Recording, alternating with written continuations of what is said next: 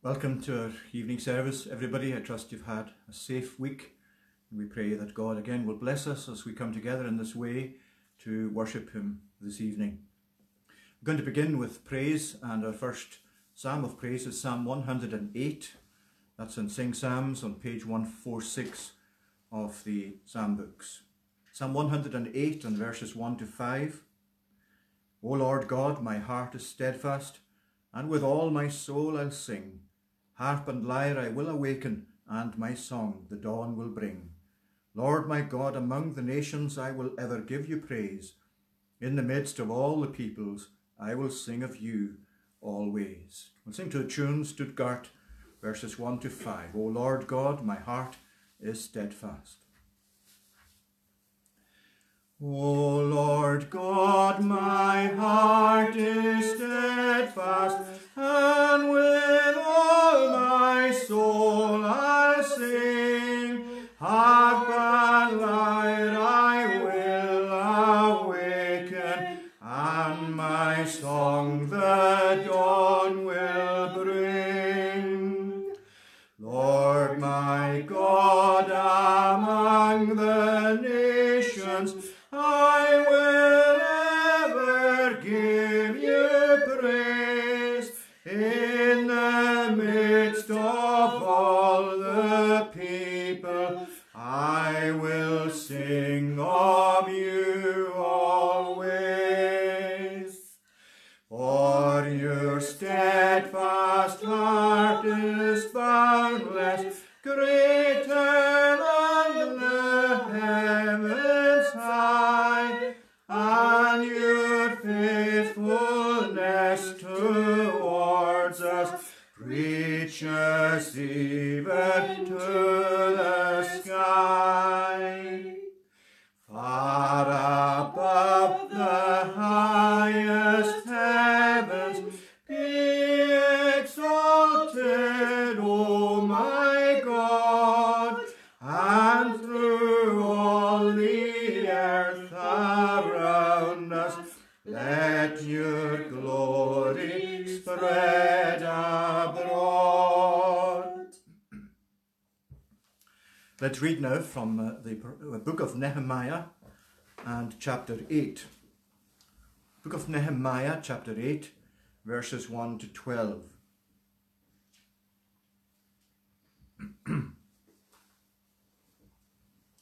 And all the people gathered as one man into the square before the water gate, and they told Ezra the scribe to bring the book of the law of Moses that the Lord had commanded Israel.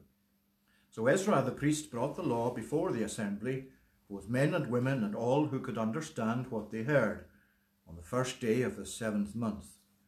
And he read from it facing the square before the water gate from early morning until midday, in the presence of the men and women and those who could understand. And the ears of all the people were attentive to the book of the law. And Ezra the scribe stood on a wooden platform that they had made for the purpose. And beside him stood Mattithiah, Shema, Ananiah, Uriah, Hilkiah, and Maaseiah on his right hand, and Pedaiah, Mishael, Malchijah, Hashum, Hashbana, Zechariah, and Meshullam on his left hand. And Ezra opened the book in the sight of all the people, for he was above the people. And as he opened it, all the people stood. And Ezra blessed the Lord, the great God, and all the people answered, Amen, Amen, lifting up their hands. And they bowed their heads and worshipped the Lord with their faces to the ground. Also Jeshua, Bani, Sherebiah, Jamin, Akub, Shebathiah, Hodiah, Maaseiah, Kelita, Azariah, Jozabad, Hanan, Peliah, the Levites, helped the people to understand the law, while the people remained in their places. They read from the book from the law of God clearly, and they gave the sense, so that the people understood the reading. And Nehemiah, who was the governor, and Ezra the priest and scribe, and the Levites who taught the people, said to all the people, This day is holy to the Lord your God. Do not mourn or weep. For all the people wept as they heard the words of the law. Then he said to them, Go your way, eat the fat and drink sweet wine, and send portions to anyone who has nothing ready. for this day is holy to our Lord. And do not be grieved, for the joy of the Lord is your strength. So the Levites calmed all the people, saying, Be quiet, for this day is holy, do not be grieved. And all the people went their way to eat and drink, and to send portions, and to make great rejoicing, because they had understood the words that were declared to them. And we pray God will bless these words to us of his own precious word. Let's call upon the Lord now in prayer. Let's join together in prayer. Our gracious God, our Father in heaven, we thank you tonight again that we are privileged to be able to gather together in this way and to come to join together in fellowship and in worship with the Lord our God. And we thank you for that reminder, as we have read in the book of Nehemiah, going back so many hundreds of years, to the way that the people then listened so attentively to the word of God, and how they came and responded with proper and appropriate worship.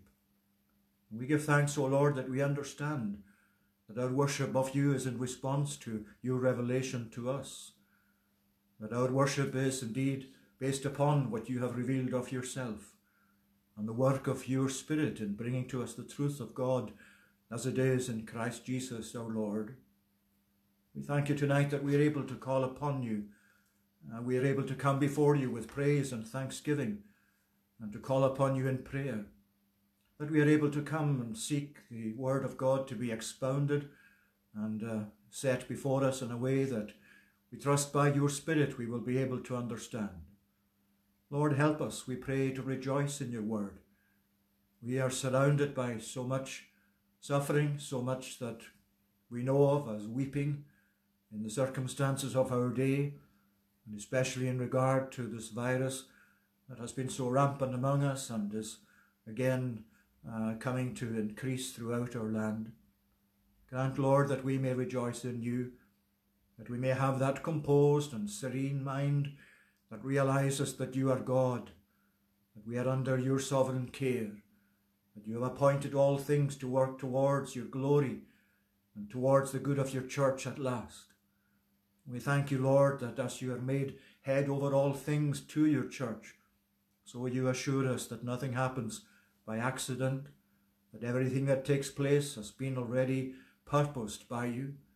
And while we may not be able, Lord, to know the exact purpose of things that take place in providence, we give thanks that all things are known to you.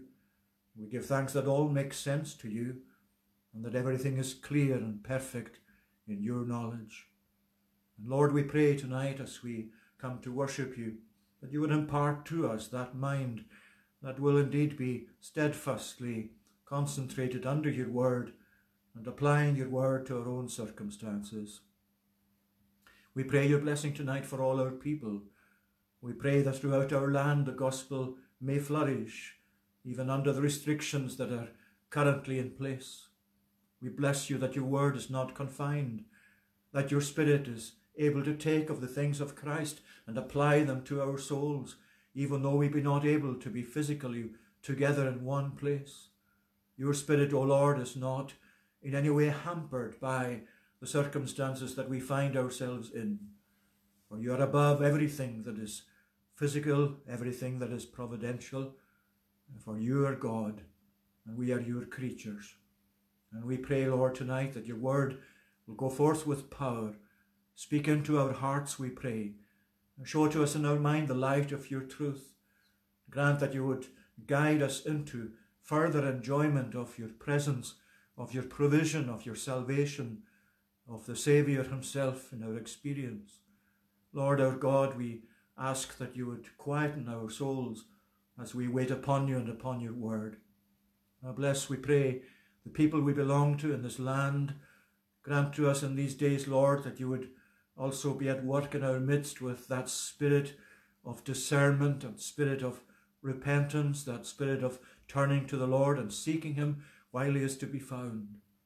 Lord our God, we lament the departure that has been in place for so long from your word and from acknowledgement of you, from confession of you as God, and from a desire, O Lord, to seek you and to have you foremost in our thoughts, in our minds, in our conclusions, in our manifestos, in our decisions.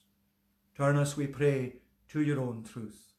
Make this dreadful virus a means, Lord, of teaching us to fear you, teaching us your ways and showing us your paths. For you alone are able to do this. And we pray and plead with you that you would grant, O Lord, this to us as a people. We again commend to you our leaders in government throughout the land. Give them wisdom, Lord, we pray. Whatever their relationship with you may be or not be, we do pray for them. You have called upon us to do so in your word, and we are glad to do so, Lord, because we know that you are able to give them the steerage in their lives that they require, as we all do. And we do pray for them, for your upholding of them, for your strengthening of them in mind and body during this time of severe testing. And we ask, O Lord, that all who advise them, and especially those of your people who are able to bring counsel to them, will know your blessing and your upholding at this time. Remember those tonight who have heavy hearts. We know that many, Lord, have death in their experiences as families, in their relationships. We ask, O Lord, that when the cry of mourning goes up from our land and throughout the world, that you would hear it in heaven and be merciful to us and send your comfort. Think of those we know ourselves, O Lord, who are seriously ill at this time. We commend them to you, whether at home or in hospital, or those who have gone to the hospice locally, those who have been flown away also to the mainland with illness, with various procedures being required for them. Lord, we ask that you would bless them and bless and comfort their families, give them the strength that they need and help them, that all things may go well with them. We do commend them to you. And we too pray, Lord, for those who may be coming near the end stage of life. Lord, prepare them, we pray, as we all must, to take that great step out of time and into eternity.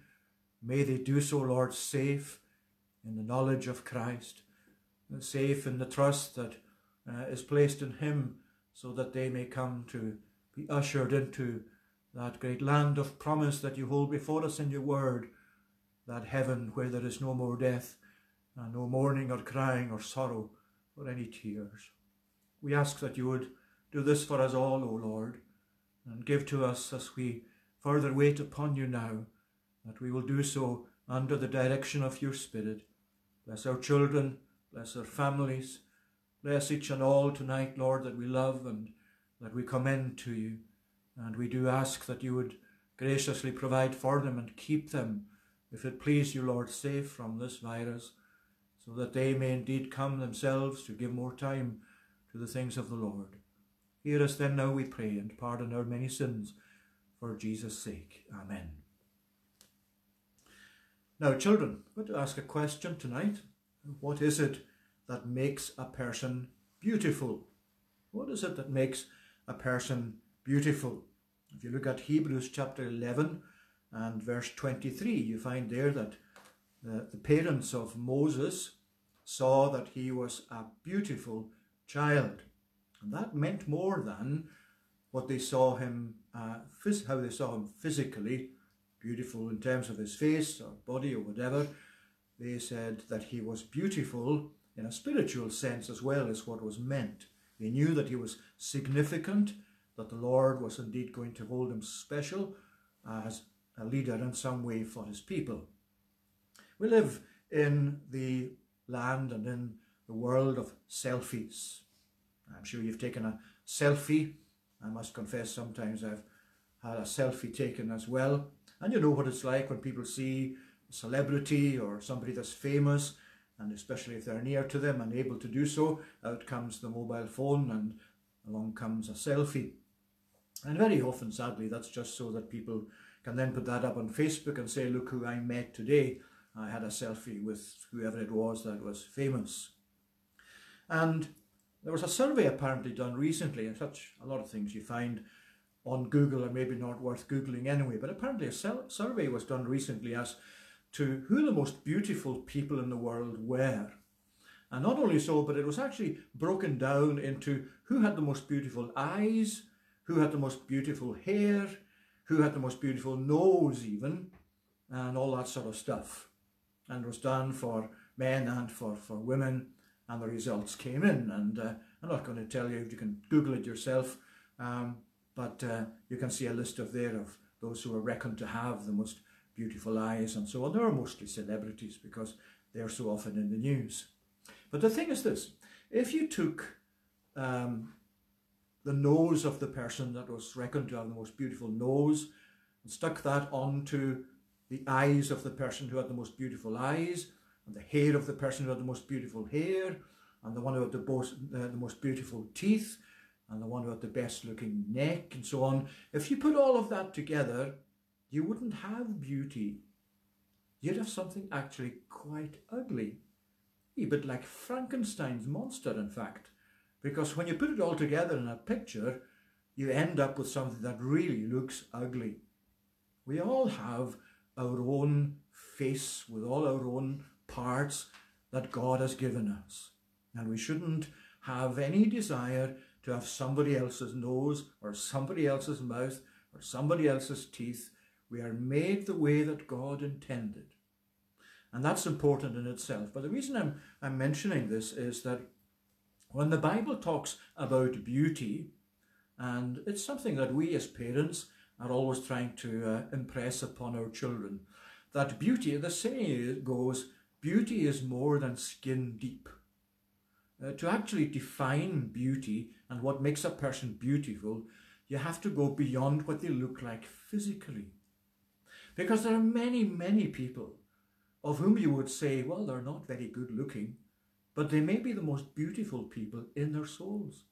They may be the most beautiful people in terms of love and obedience and patience and forgiveness and helpfulness to others and all of these sort of things that you cannot see in a person's skin colour or in a person's face.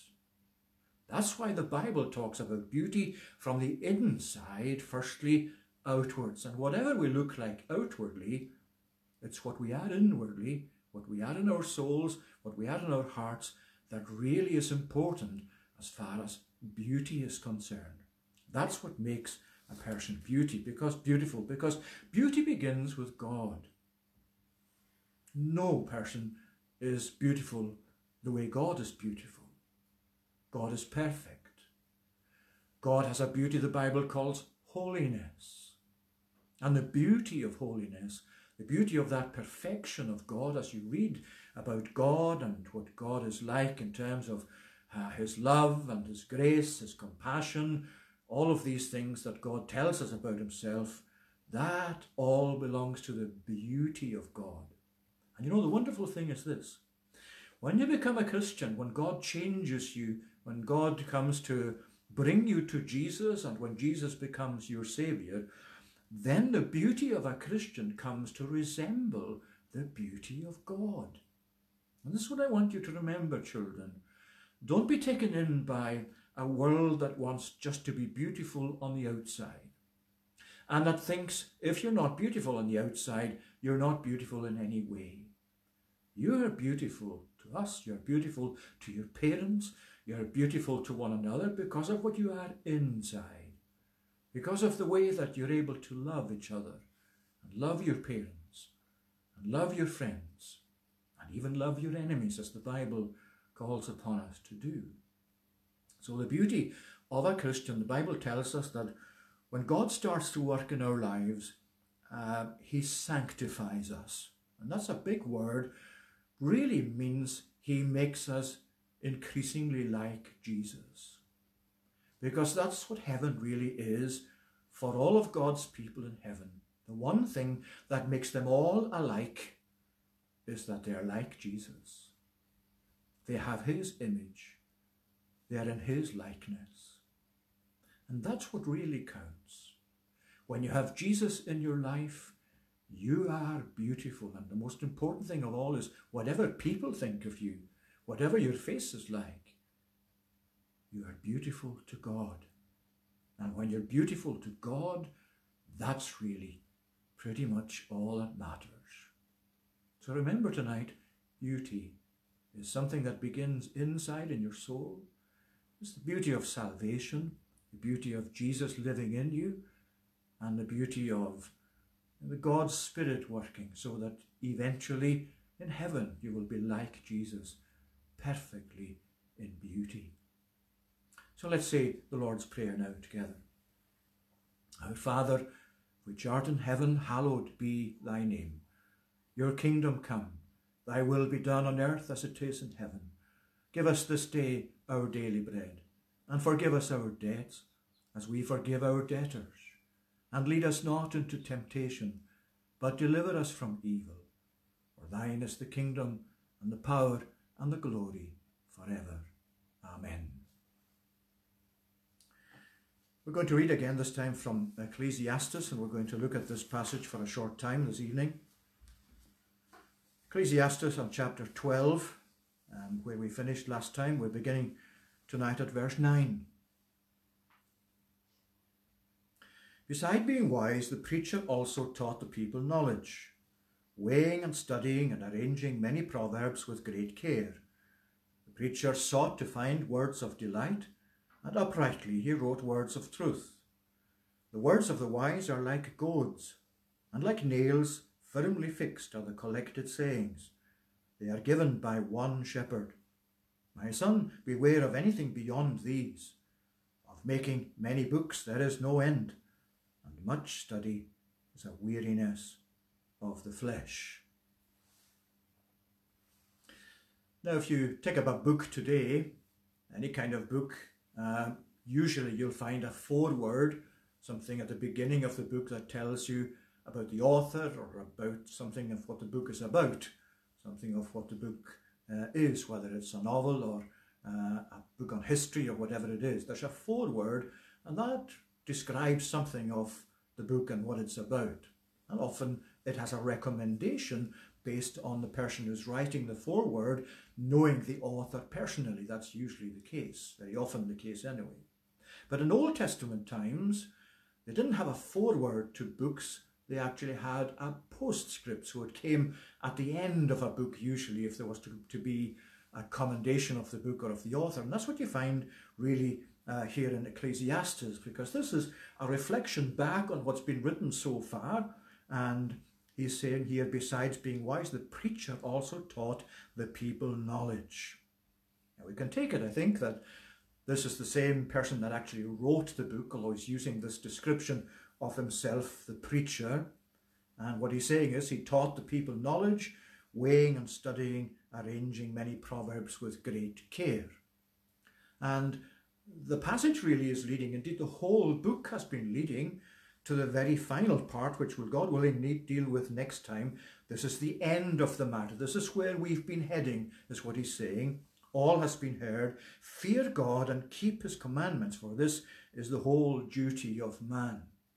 That's really where all these rivers of thought, all these tributaries of truth, as you find them through the book, where they're all going to end up in this wonderful end matter that we need to fear God and keep his commandments. And this passage we're looking at tonight is the penultimate, the second last of our studies as we've gone through this book together. And here we'll find that the preacher is really saying three things about us in these verses 9 to 12. First of all, he talks about the preacher's work. Being wise, the preacher taught the people knowledge. That was the main business in which he was involved. Secondly, there's a matter of the method by which the preacher went about his work, not just the objective of teaching the people, but the method he actually carried out, weighing, studying, arranging, seeking words of delight and teaching words of truth. So that's the preacher's work. That's the objective, teaching the people knowledge. This is the method that he used. And then you come secondly to the preacher's words. Verse 11, the words of the wise, people like the preacher, are like goads, and like nails firmly fixed are the collected sayings. They are given by one shepherd. And that, we'll see, contains very interesting things as well. That's the preacher's words, or the effect, you might say, of the preacher's words. And then the final part of verse 12, in verse 12 there, is the preacher's warning. He's saying to us, beware of anything beyond these. That's these words of wisdom that he's been teaching the people. Of making many books there is no end, and much study is a weariness of the flesh. So these are the three areas we're going to look at briefly: the preacher's work, the preacher's words, and the preacher's warning. Let's look at the preacher's work here in verses 9 and 10. The objective, as we said, the preacher had in mind, this was what he was aiming at all the time, teaching the people knowledge. But you notice it's saying, besides being wise. In other words, he's really saying because he was wise, or alongside of being wise, or one of the issues of being wise was that he taught the people knowledge. In other words, he's saying to us, the preacher required this element of wisdom in order to be able to teach the people knowledge. That's always going to be an important matter. You don't set about trying to teach people a subject that you know nothing or little about yourself. That's just being foolish. And the preacher has been telling us all the way through the book the distinction between wisdom and foolishness in different ways. So he's saying being wise, because he was wise, along with being wise, the preacher taught the people knowledge. Now, wisdom, as we've seen in different ways through Ecclesiastes, is defined in different ways. But by and large, in the Old Testament, wisdom is more than just having an intellectual ability, that sort of knowledge which you must have. To be wise, you need a degree of that. But in the Old Testament, wisdom mostly means practical knowledge. Practical knowledge as to not just knowing about things, but knowing what to do in certain situations. That's so important in the Old Testament that believers were always seeking that wisdom, that ability from God. And if we take it that, as we've done, that this is Solomon's work, the book of Ecclesiastes, that he's been the one who's been setting these things out. You remember when Solomon came to the throne, find it in 1 Kings chapter 3, that he came to speak with God, and he asked from God, he said, your servant is in the midst of your people whom you have chosen, a great people, too many to be numbered or counted for multitude. Give your servant therefore an understanding mind to govern your people, that I may discern between good and evil. For who is able to govern this, your great people?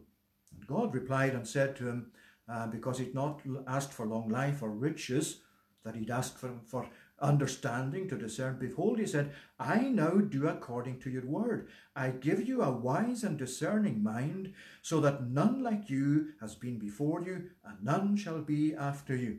I give you also what you have not asked, riches and honor, and so on. So Solomon asked for wisdom. He asked for the ability to actually act properly in all circumstances.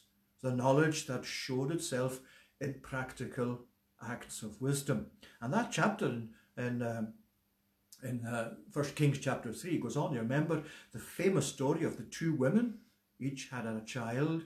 One of them had a child who died at the same time as the other one whose child survived. And the one whose child died took the other child and pretended that was her own. And so they came to Solomon. And you remember how Solomon decided who the child belonged to. He said, come, go and get me a sword.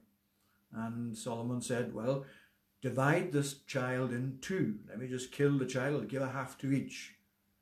And the one who was the rightful mother of the child just threw her arms up. She just immediately said, no, no, no, give it to her. Don't kill the child. And of course Solomon then said, well, that's the mother of the child. And it says in the passage there that at that very early stage, Solomon showed the wisdom that God had given him, even in that particular decision. So here is what the preacher is, what Ecclesiastes is saying. The preacher, being wise, taught the people knowledge, insight to know what to do especially. And then when you go to the likes of Proverbs chapter 9, verse 10, the fear of the Lord is the beginning of knowledge, and the knowledge of the Holy One is wisdom. There is what you find there in Proverbs, just the book before this, chapter 9 and verse 10. And that shows us something else that's very important. We're going to leave looking at it in detail until the next one, because it deals with the fear of God in the next couple of verses at the end of our study.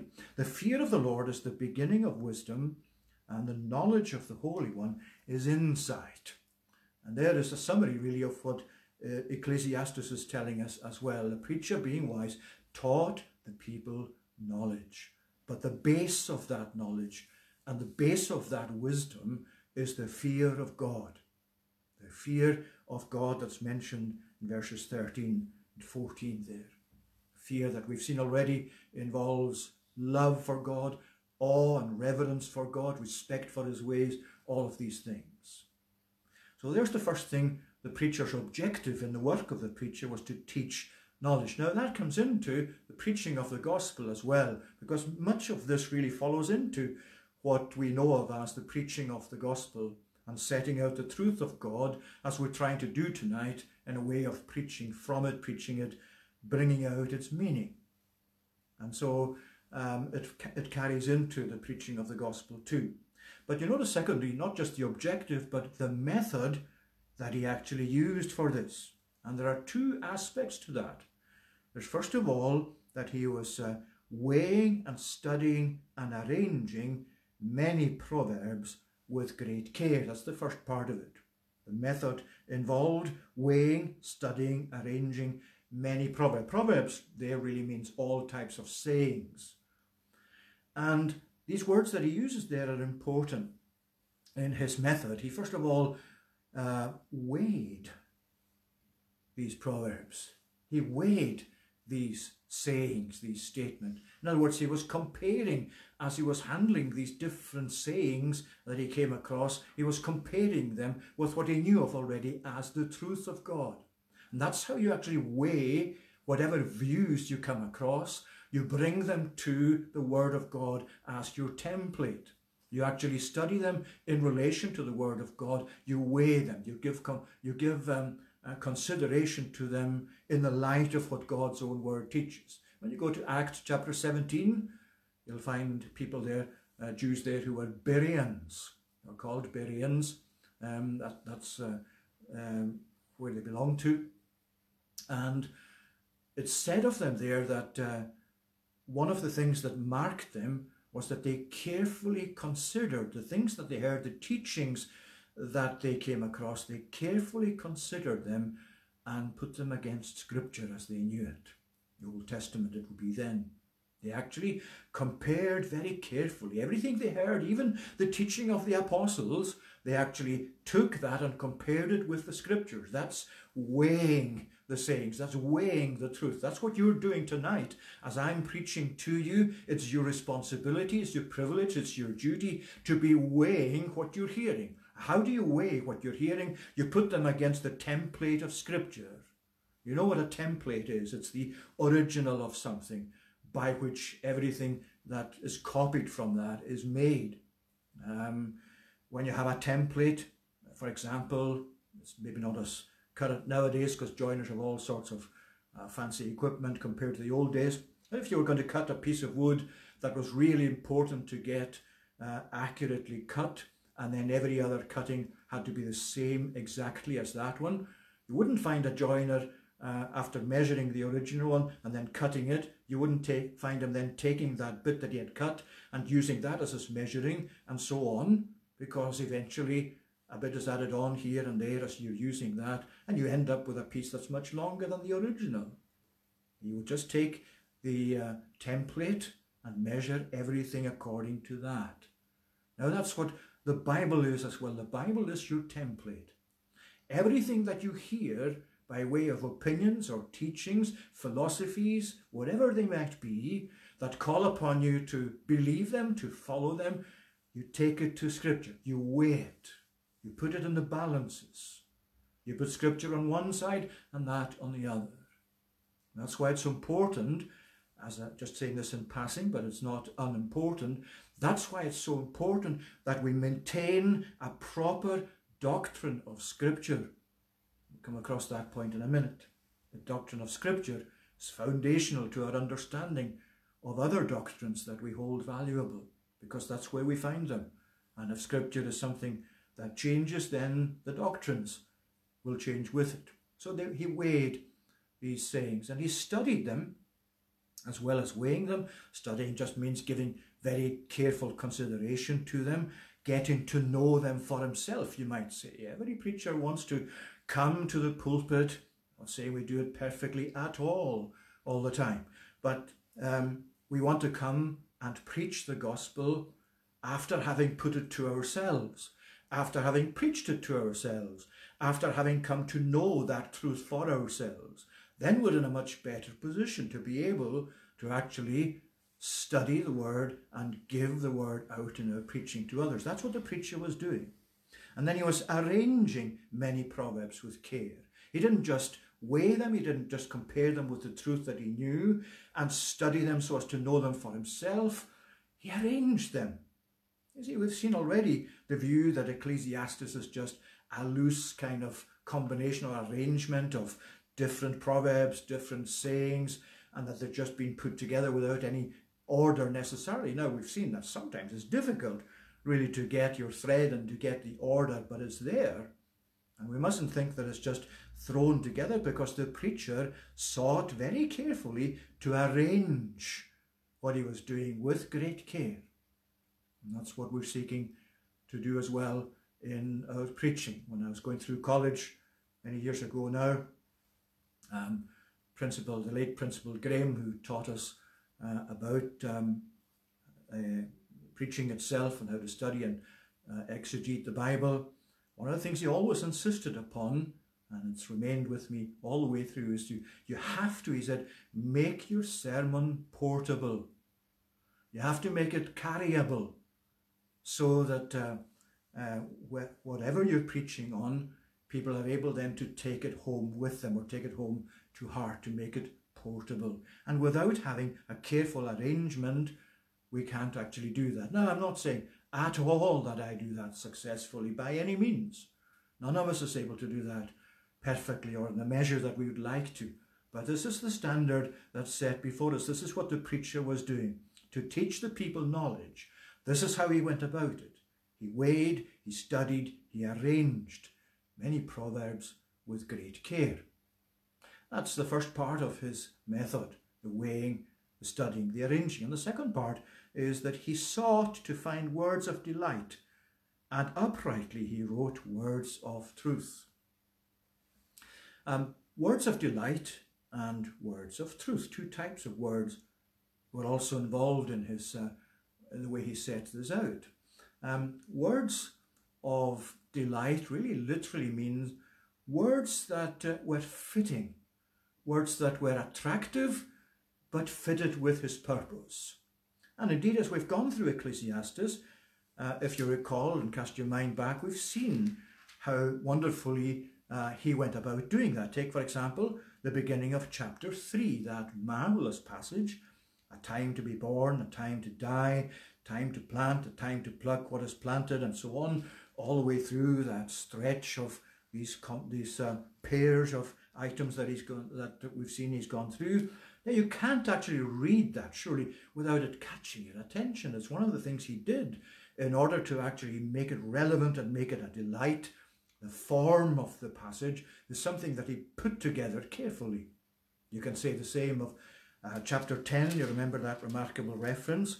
Dead flies make the perfumer's ointment to give off a stench, so a little foolishness outweighs wisdom and honour. In other words, he's saying a whole lot of wisdom can sometimes be spoiled by just a little bit of stupidity, of folly. But that's the wonderful image that he used. And then we saw last time, probably even more than any of these, the magnificent picture that he drew of our bodily decay, of our coming to stages of losing our abilities and reaching into extreme old age sometimes, where you find the picture there of the house that's becoming dilapidated and ready just to collapse. That's what it means when he says that the words that the preacher used, he sought out words of delight. Words that were really fitting, that drew people's attention, that made them sit and take note of what he was saying. And of course, where do you find the master of that? You find that in Jesus himself. You go through the Gospels, you read about the ministry of Jesus there. This is one of the things that stands out in the ministry of Jesus. His ability to use words. His ability to use words of delight, words that were fitting. That's why he so often didn't answer a question according to what the questioner wanted. He answered it according to what he knew the questioner needed to know. And that's the wisdom of Jesus, but also the way he chose words of delight, words that were fitting and attractive in that sense. But he also says words of truth. He sought to find words of delight, and uprightly he wrote words of truth, because the business he was engaged in teaching the people knowledge was not the business of an entertainer. Even though he sought to find words of delight, words that they could say really gave them satisfaction through their minds and informed and so on, nevertheless, he had a serious message. And for a serious message, you need to have words of truth. Words of truth. And that's, again, so crucial to the presentation of God's truth. We're not in the business of entertaining. I'm not suggesting for a moment that a certain type of humour is not appropriate to preaching the gospel. Many preachers do that very, very successfully, very tellingly, even if I'm not one of them. Humour as it fits the gospel, even some of the great preachers of the past like C.H. Spurgeon. But it has to be a humour that's honed and fitted into presenting the message and dovetails with the message itself. It's not entertainment. It's not sitting there like a stand-up comedian and seeking to give that sort of entertainment to people. No, he's saying he actually sought out words of truth. And you see, he's saying uprightly he wrote them. He was serious about this business. This was not something secondary. It wasn't a hobby for him. It was something he did plainly and honestly and correctly. Which is why we see Ecclesiastes as far from being a random selection of ill thought out and just cobbled together sayings. This is the first thing about the preacher's work. And one of the reasons we ask you, please, to keep praying for us who preach the word is this reason itself. Not just that the words that we preach will be used by God, of course, that's a primary consideration, but as we go about the study of the Bible and looking into the meaning of the text, that as you pray for us, that God will give us to weigh these words, to study these words, to arrange them in such a way that we hope will actually catch people's attention and be meaningful to them.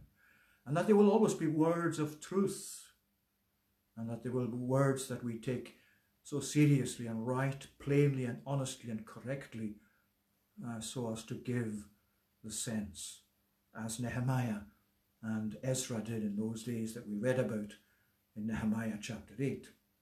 This is the first thing, the preacher's work. Now, we're going to look at another 2 points. As we said, the time is passing, so we'll do this more briefly. The preacher's words next, or the effect of the words, certainly in verse 11 there. The words of the wise are like goads, and like nails firmly fixed are the collected sayings. They're given by one shepherd. Very interesting description. He says that the words were both like goads and like nails. Two images important to describe how the preacher was handling the message that he was giving out, or the objective of teaching the people knowledge. What were goads? Well, goads were usually long pointed sticks, very often associated with oxen ploughing. The person that was behind the plough very often would have a pointed stick, so that if the ox started wandering to one side or the other, he would give him a prod with a stick. And of course, being sharp, it would actually hurt and just remind the ox that, well, just keep to what you should be doing and keep in a straight line and so on. So that's what a goad was used at. And a goad worked simply because it hurt. And the words of God, the words that God gave us in the Bible, And indeed, if we're handling them correctly, because one of the things we must not do is tone down the emphases that you find in God's word. And one of the great lessons in that is Jesus himself and also the Old Testament prophets. They didn't actually tone it down just to suit the mood of the age. They were very much like goads, the preaching, the prophecies of these prophets and of Jesus himself. And if you and I are dealing with God's word honestly, then we will know that it's not just there to comfort us, though it is that, thankfully. But very often it needs to act as a goad first, before you come to know the benefit of it as a comfort. You remember what Jesus said to Saul of Tarsus, who became the Apostle Paul. He met him on the road to Damascus, a dedicated enemy of the gospel and an enemy of Jesus, of the name of Jesus. You know very well the story, I'm sure, in Acts chapter 9. And when Jesus came and appeared before him, and this brilliance of this light that came when Jesus, the risen Jesus, met him and knocked him to the ground with such was the effect of the appearance. You remember what Jesus said to him? Saul, Saul, why are you persecuting me? It is difficult for you to kick against the goads. This wasn't the first time that Saul of Tarsus had heard the word of God. Saul had already been pricked in his conscience by the goads of God's word.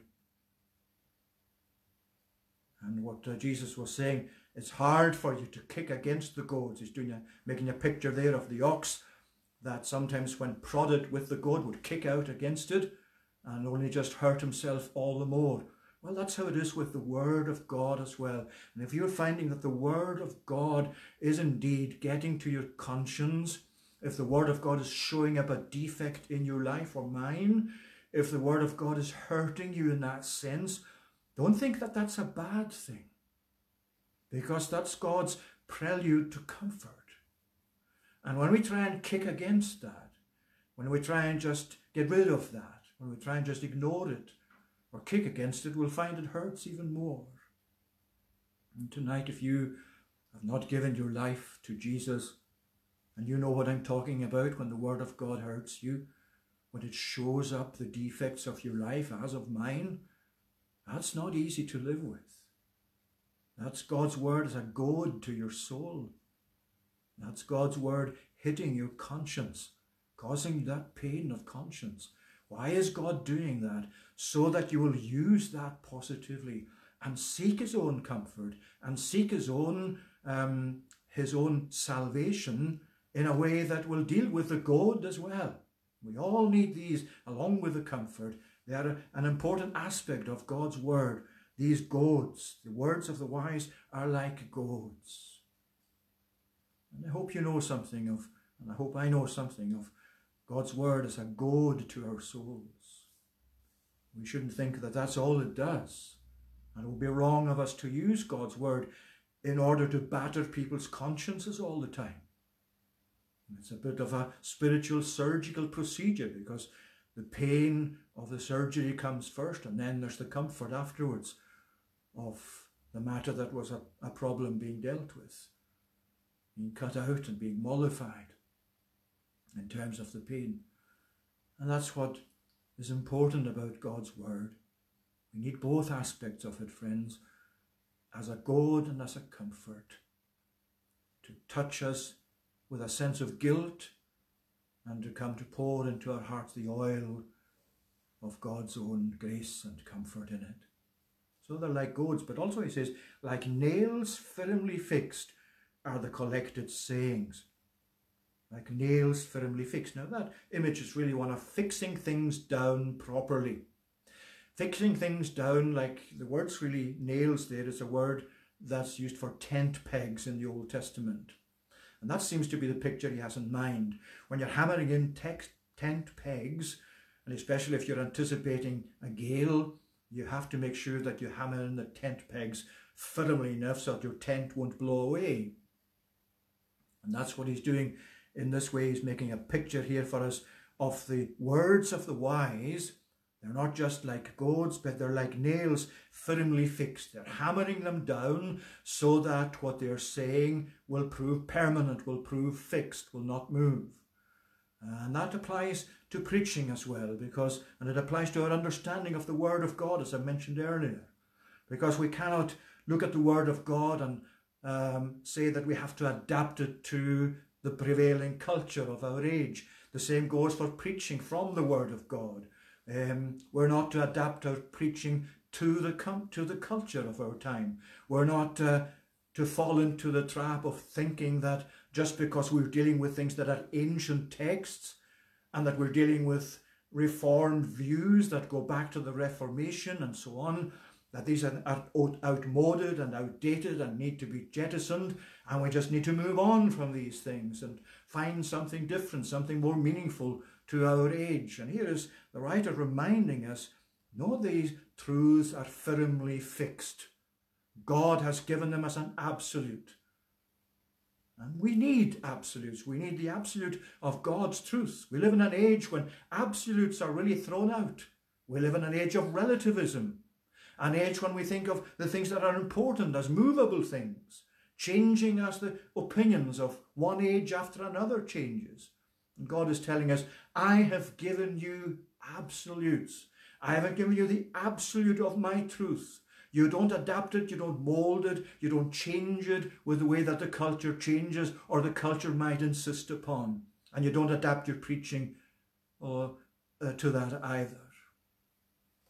We're well aware of the fact that sadly you find varieties of preaching as well as views of the Bible that don't hold to that principle at all.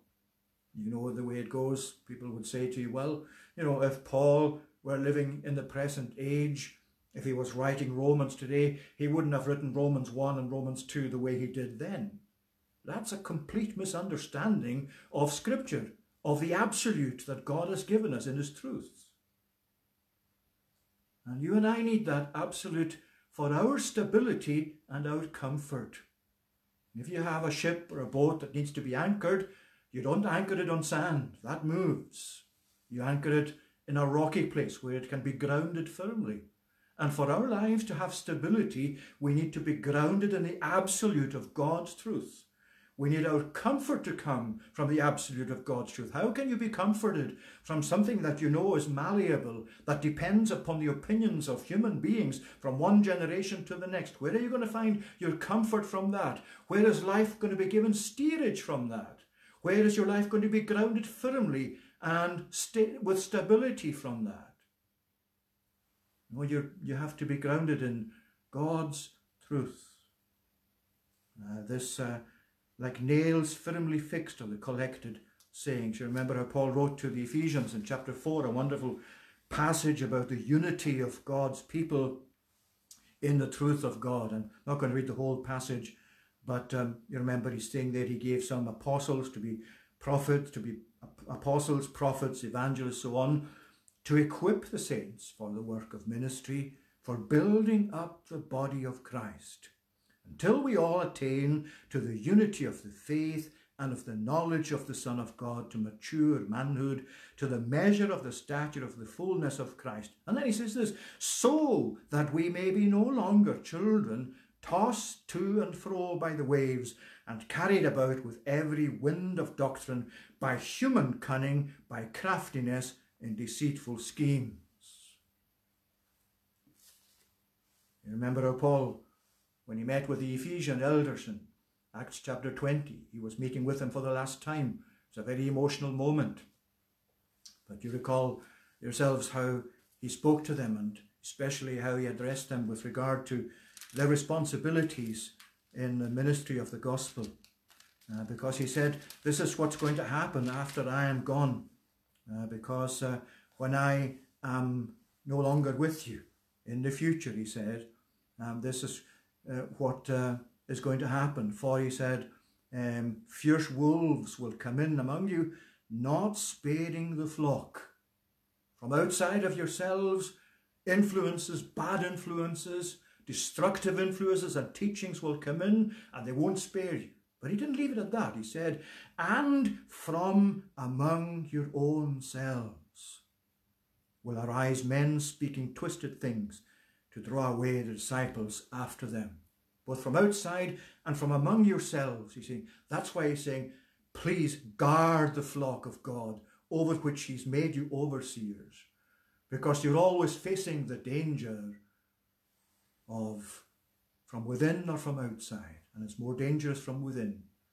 Defections from the truth, from the absolute of God's truth. And then moving on, because I know the time has passed, and should have finished some time ago, but I want to just finish this final part of this passage.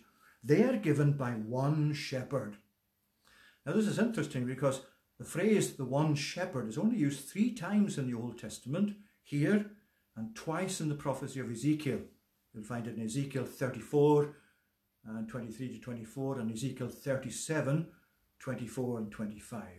And both of these passages in Ezekiel are about the coming of the Messiah, the coming of the one who's going to be the Saviour, the promised deliverer, the shepherd, the David, as it's mentioned, who's going to be set over the flock of God. Now, David was long since dead when Ezekiel wrote, so this is a prophecy of Jesus. So you can legitimately take that into the New Testament.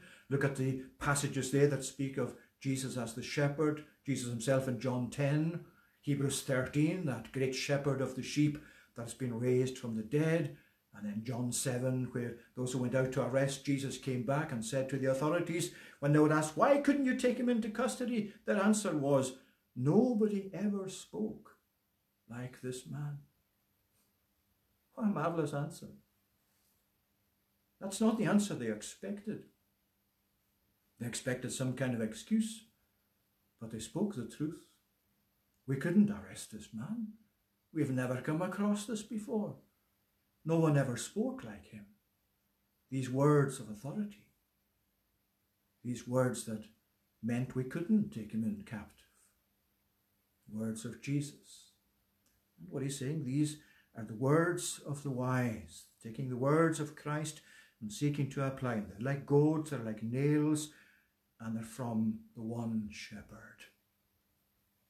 And tonight that's our great privilege, friends, to know the gospel and to seek to be faithful to the gospel and to know the one shepherd who is over the gospel, the Lord Jesus Christ, and to know him for ourselves as our friend, as our shepherd too.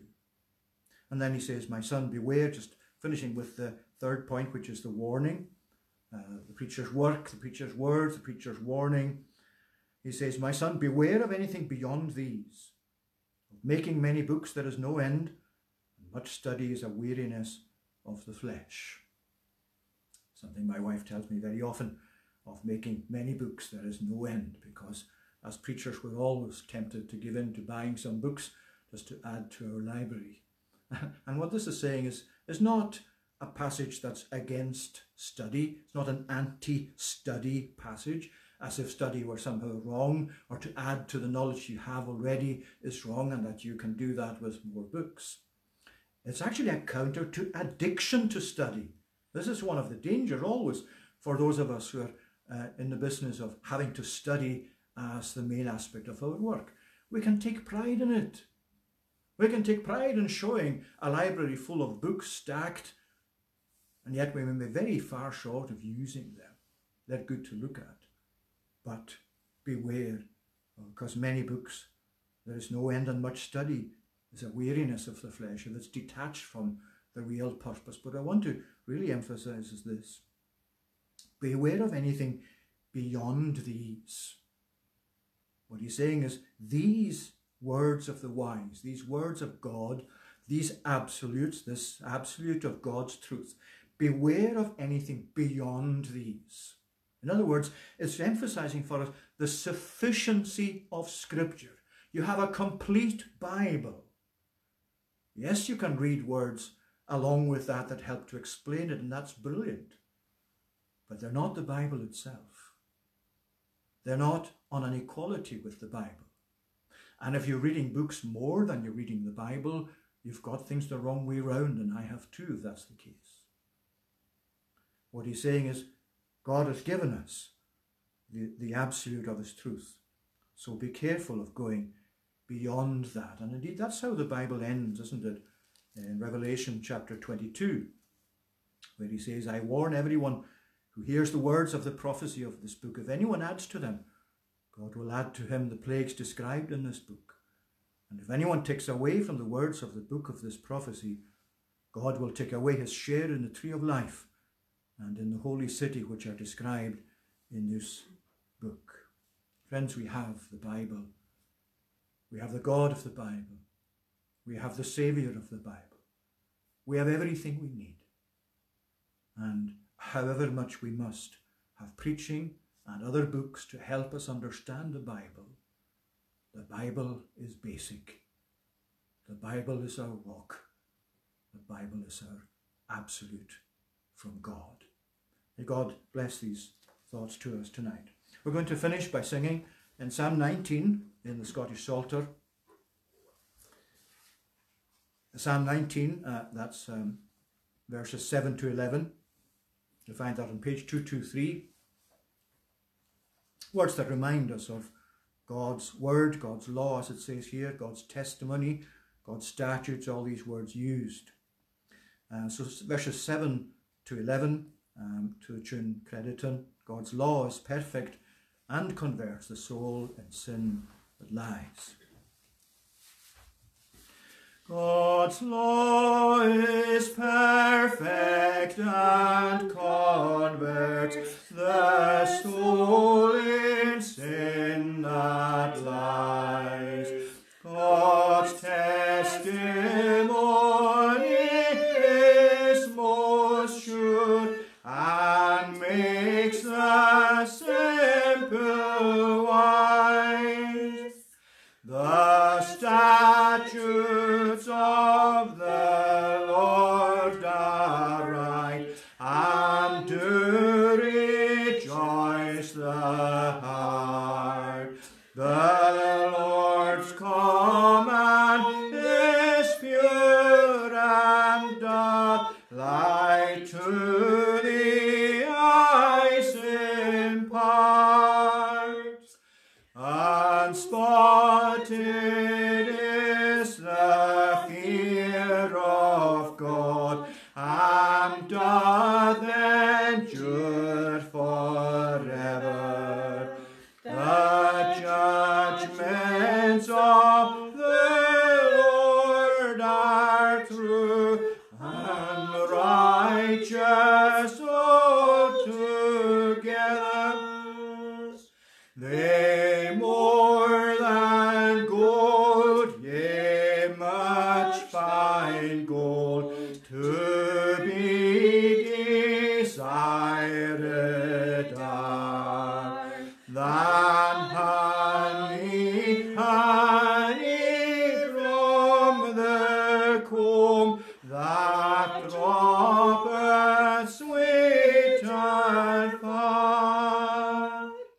Moreover, they thy servant warn, how he his life should frame. A great reward provided is for them that keep the same.